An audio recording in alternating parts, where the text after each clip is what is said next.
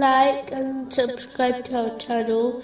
Leave your questions and feedback in the comments section. Enjoy the video.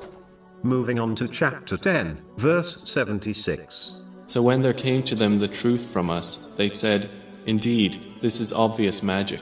Those who desire a positive change in society will always show respect and good character towards others, especially to those they are challenging through their words. They never resort to vulgar language or actions in order to declare their point of view.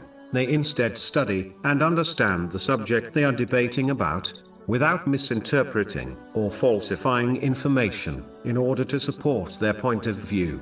Their criticism is always constructive, and their genuine and sincere intention to improve the society is shown through their behavior and words. These are the people who Muslims should pay attention to, as if they are correct, it will improve society for everyone. But if their viewpoint is wrong, they will accept the truth when it is made clear to them by others. But those who behave opposite to this correct attitude, whether they are found in the media or anywhere else, should be simply ignored, as they do not desire to improve the lives of people.